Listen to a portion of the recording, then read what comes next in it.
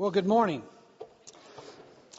Many of you will remember when Russian novelist and social critic Alexander Solzhenitsyn was invited to give the commencement address at Harvard a couple decades ago. In that address, he said this: "I spent my entire life under a communist regime, and I'll tell you that a society without any objective legal scale is a terrible one indeed. But a society with no other scale but the legal is not worthy of man either." Now, Solzhenitsyn saw clearly that laws benefit society. Now, for a culture to function properly, it needs a set of laws its people will agree to adhere to. I mean, without the rule of law, you have anarchy, you have chaos, you have Somalia. But here's the problem. Laws by themselves will never ensure a moral society. They can provide some moral restraint, but they're incapable of addressing the fundamental issues of the human heart. Now, I think that's exactly what God wrestles with in Leviticus chapters 18, 19, and 20, as he gives Israel his moral law. God knows that without good laws, or that good laws will not guarantee good people. But he also knows that without good laws, society will always disintegrate into moral chaos. So God gives Israel his moral law. Now, you could say God's law is made up of two things. There are precepts, and secondly, there are penalties.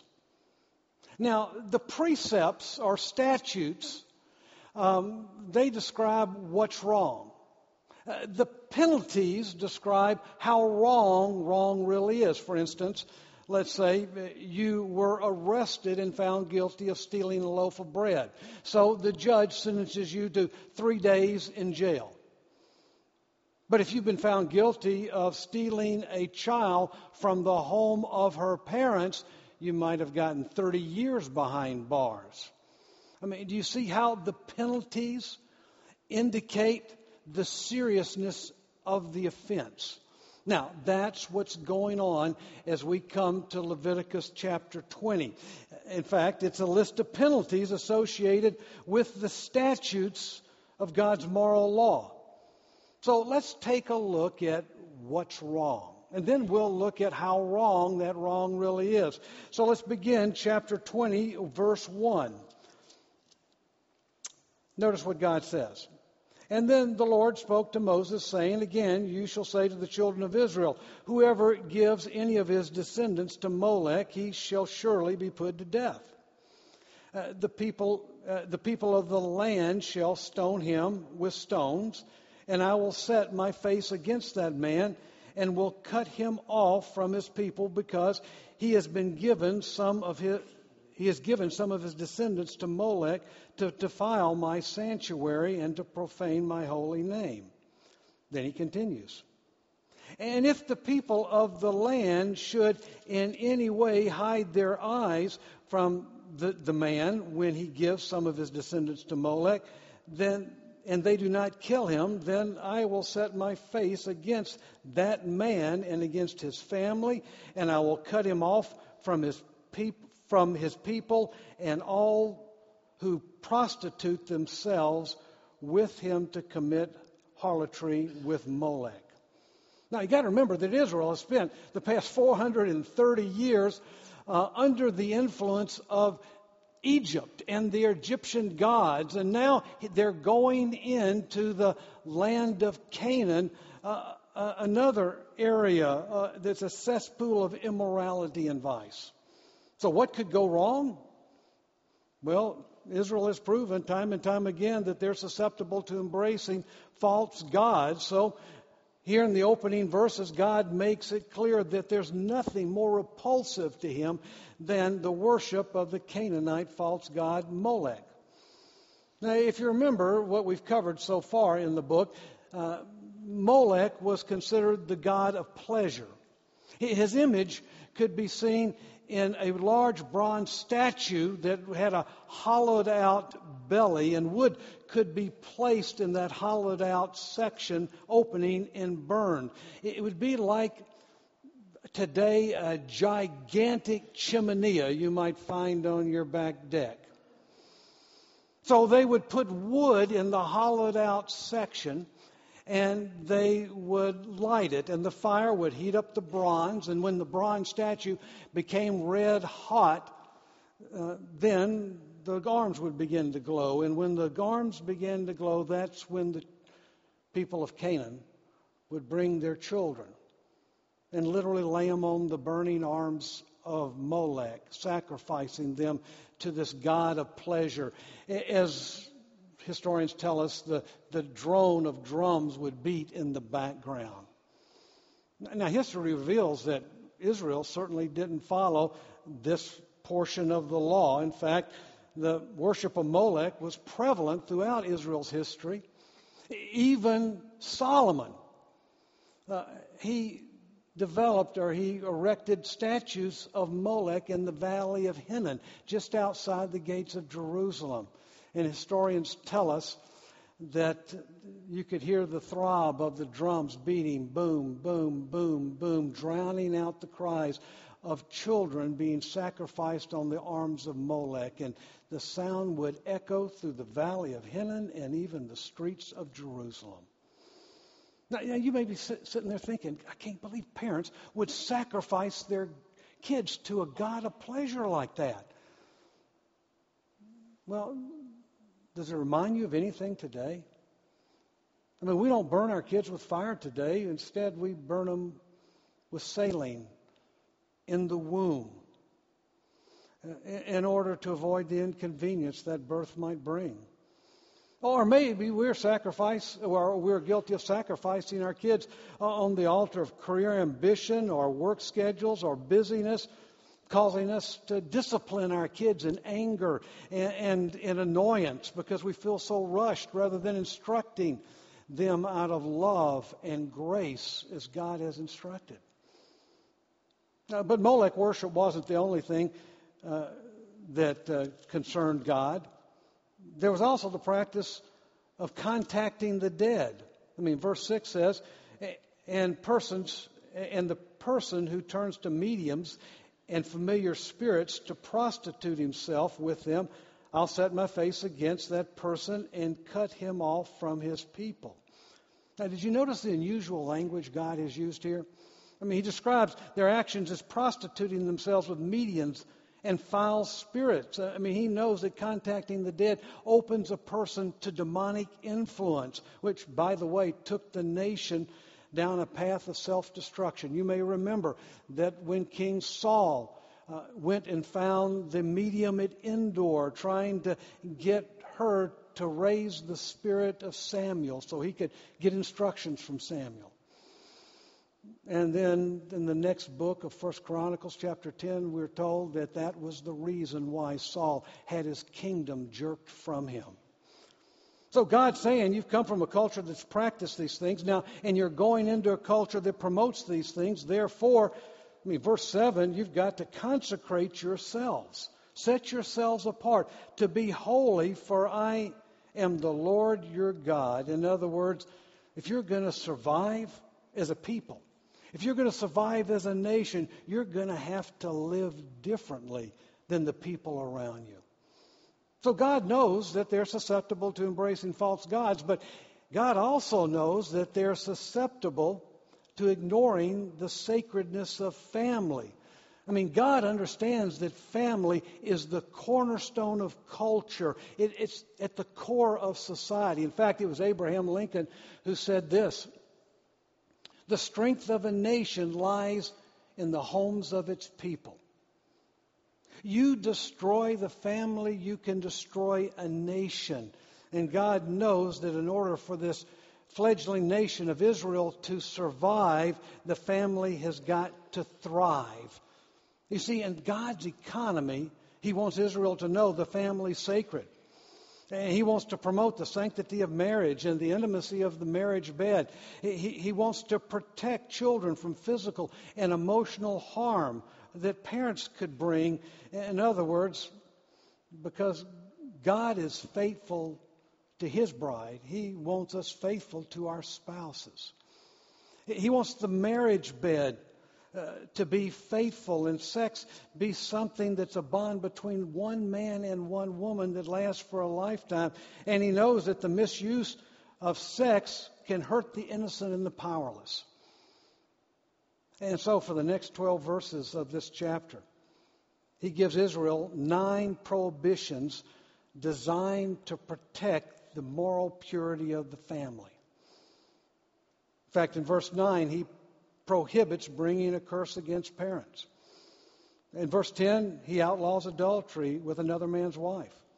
In verse 11 and 12, He prohibits incest. In 13, He mentions homosexuality. In 14, He forbids bigamy and polygamy. In 15 and 16, He bars bestiality. In 17, He prohibits cohabitation. In 18, He bars sex with a woman while menstruating. In 19, He censors sexual relationships with relatives. In other words, God gets very specific here regarding His statutes as they pertain to the family. So just how wrong are these wrongs? Well, I want to warn you here. What God says is disturbing. Every statute carries with it a serious penalty.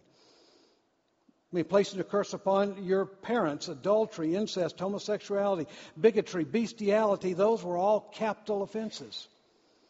The cohabitation with your sister in verse 17, and intercourse with a woman during her period, that was means for removal from the nation of Israel. And then sex with relatives. In 19, it carries with the penalty of childlessness, which God says He Himself will enforce. Almost everything mentioned in chapter 20 flies in the face of modern day culture today. Everything. But we got to remember that these laws, God's moral law, is like a neighborhood covenant. I mean, if you want to live in a certain neighborhood, you're going to have to agree to abide by the covenants of that neighborhood, or you can't live there. Well, God's moral law is like that. It's like a neighborhood covenant. And anyone choosing to live under the blessings of Israel given by God must agree to live under the rules of the covenant. So, I mean, the question I have is, then what can we learn from God's moral law? I mean, remember, the law was never designed to impart life. Instead, it's incapable of addressing the fundamental issues of the human heart. You remember that? All the law can do is condemn sin and provide some kind of a deterrent. So what can we learn from God's moral law? Well, I want you to listen to how Paul describes the law to the church in Galatians. In Galatians chapter 3, he says this: well, the law was our tutor to bring us to Christ. Now, the Greek word tutor is a difficult word to translate into English. It's not talking about some kind of kind-hearted, compassionate teacher. I mean, this word is unique. It refers to a strong disciplinarian whose job it is to train someone harshly. And isn't that what Leviticus 20 has said? I mean, it treats us harshly. First of all, exposing sin, and then secondly, condemning us to death. In fact, I want you to see how Paul describes that harsh treatment as he writes the church in Rome. In chapter 7 of that book, he says this: I was alive once without the law. But when the commandment came, sin revived, and I died. And the commandment, which I thought would bring life, I found to bring death.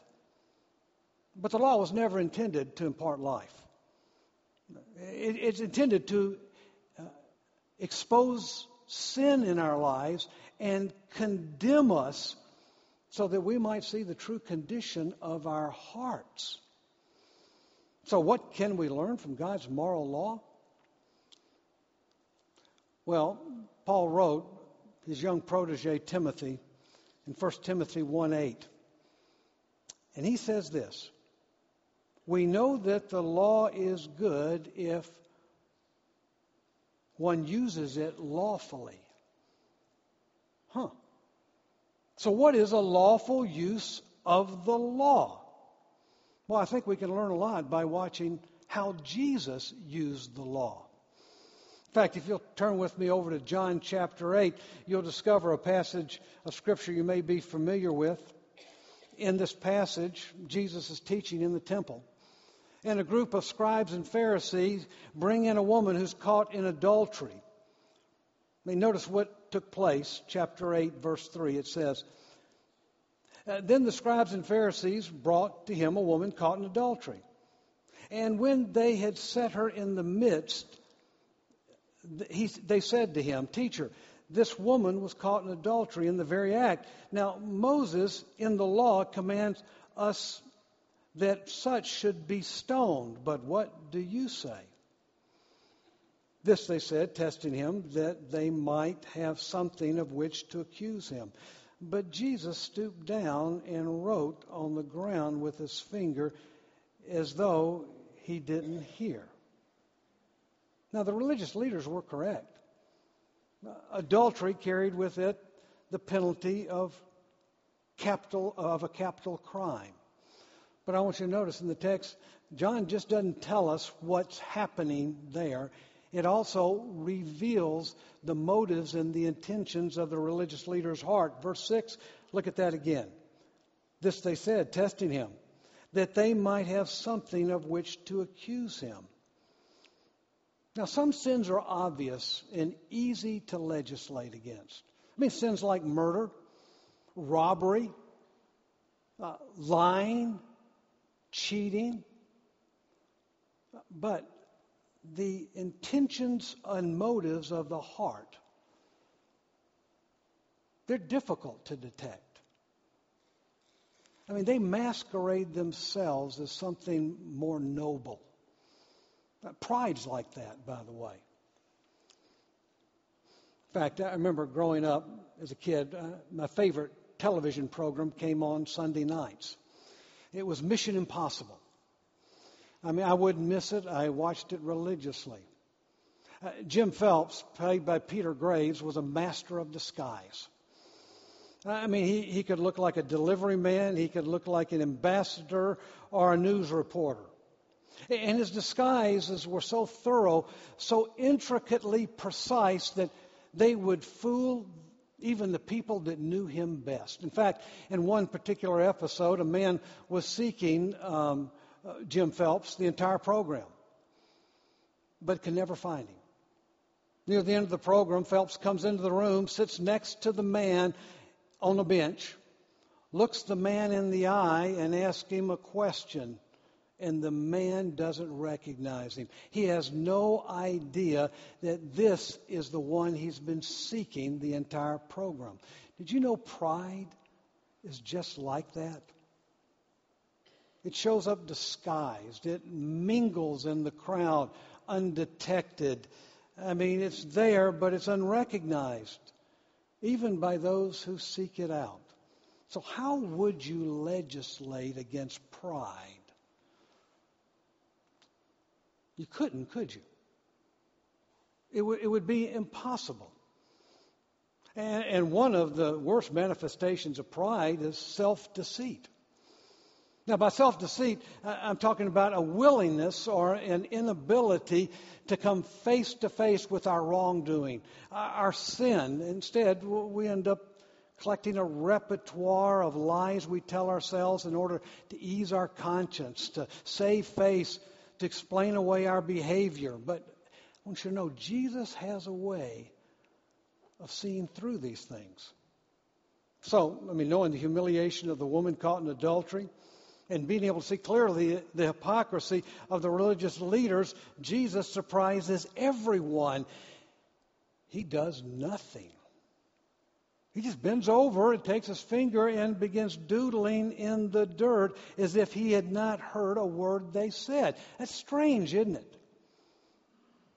But you need to know, Jesus was using the law lawfully. He was allowing his accusers time to condemn themselves, to hang themselves. Notice what John says in the next verse, verse 7. And so when they continued asking him, he raised himself up and said to them, "He who is without sin among you, let him throw a stone at her first." And again he stooped down and wrote on the ground. And then those who had heard it, being convicted by their conscience, went out one by one, beginning with the oldest even to the last. Wow. So what did Jesus write in the dirt? That's what everybody wants to know. Well, some have suggested that he's just doodling, buying time to kind of collect his thoughts. But we forget he's the Son of God. I think he had his thoughts pretty much collected.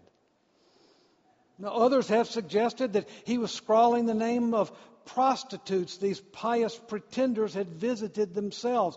And when they noticed what he had done, they became embarrassed, dropped their rocks, and left. Others have said that, no, he wrote the name of each stone-toting accuser, and when they saw that Jesus knew who they were, they turned and walked away. Others have said, no, he wrote down the list of each religious leader's sin, and when the schemer saw his sin on the ground, he became embarrassed and turned and walked away. But you got to look back at verse 9 for a moment. It says, then those who heard it, being convicted by their conscience, went out one by one. So what did Jesus write in the sand? Well, we don't know. But it really wasn't what he wrote, it's what he said that caused them to judge themselves. The passage says, those who heard it were convicted by their conscience. When Jesus said, he who is without sin, you throw the first stone, well, he was using the law lawfully to open their eyes to see the duplicity of their hearts. You see, the law was never intended to address the deepest cries of the human heart. In fact, instead, the law, it exposes and abandons us so that we might see clearly a Father who loves us and forgives us. In fact, the law, it berates us and it betrays us so we might become open to one who promises never to desert us. The law will condemn us to death, giving us no hope, so we might recognize the only one who's really offering a life that's eternal. The law is designed to bring us to a place where before God we cry out for grace and for mercy. Do you see it? Jesus is not so much interested in our obedience as he is our hearts, what's going on in here. He knows it's possible to have your behavior right in line with the law, but your heart out of sync with God. You see, the good news is Jesus has never been interested in rule keeping. Rule keeping can fool us into thinking everything is doing just great inside here.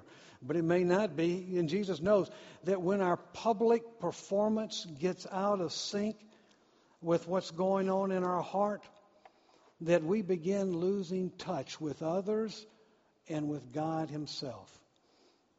By the way, that's why when the young scribe asked Jesus, what's the greatest commandment, Jesus answered the way he did.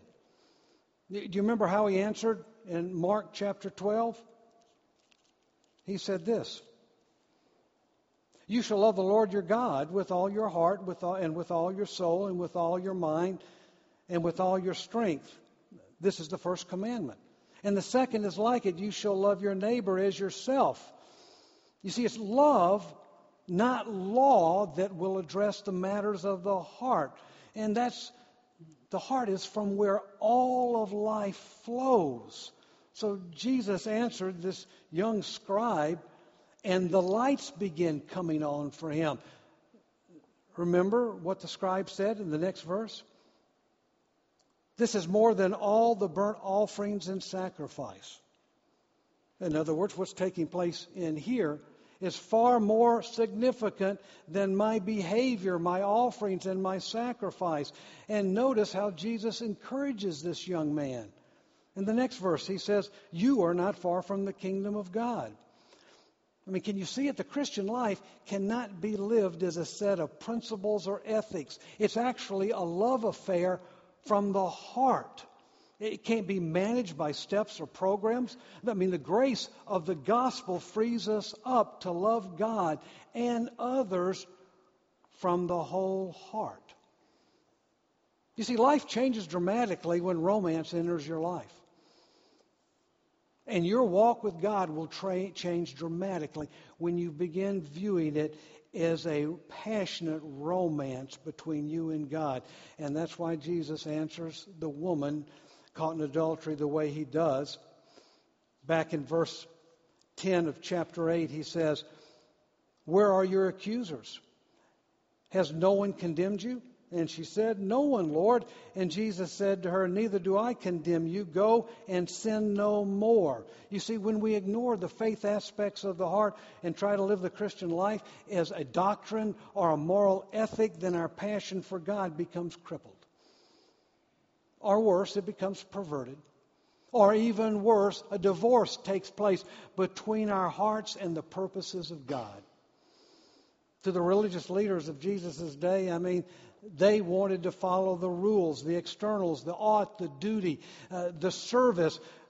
But Jesus ends up using this very law to disturb their world so they can begin seeing what's going on inside. Do you know God did something like that? Disturbed my inner world and allowed me to see the duplicity of my heart a number of years ago. Now, I grew up in the South, the deep South, surrounded by all sorts of prejudice. In fact, I remember in high school when my bigoted grandmother came to live with us, and I looked for every opportunity I could to yank her chain. Talk about my black friends at school. I loved just kind of jacking her around like that.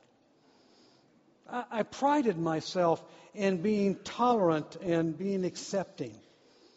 And then one day, while watching a newscast on TV reporting the death of a young teenage woman who was brutally beaten to death, God grabbed my attention. As I listened to that report, they threw the picture of that woman up on the screen, and it was a black woman. And I said to myself, oh, that's not as bad. I'm telling you, it was at that moment God pulled back the curtain on the dark recesses of my heart and exposed the pride that had covered up my prejudice that I didn't know was there, and it sickened me. And I'm so glad he did.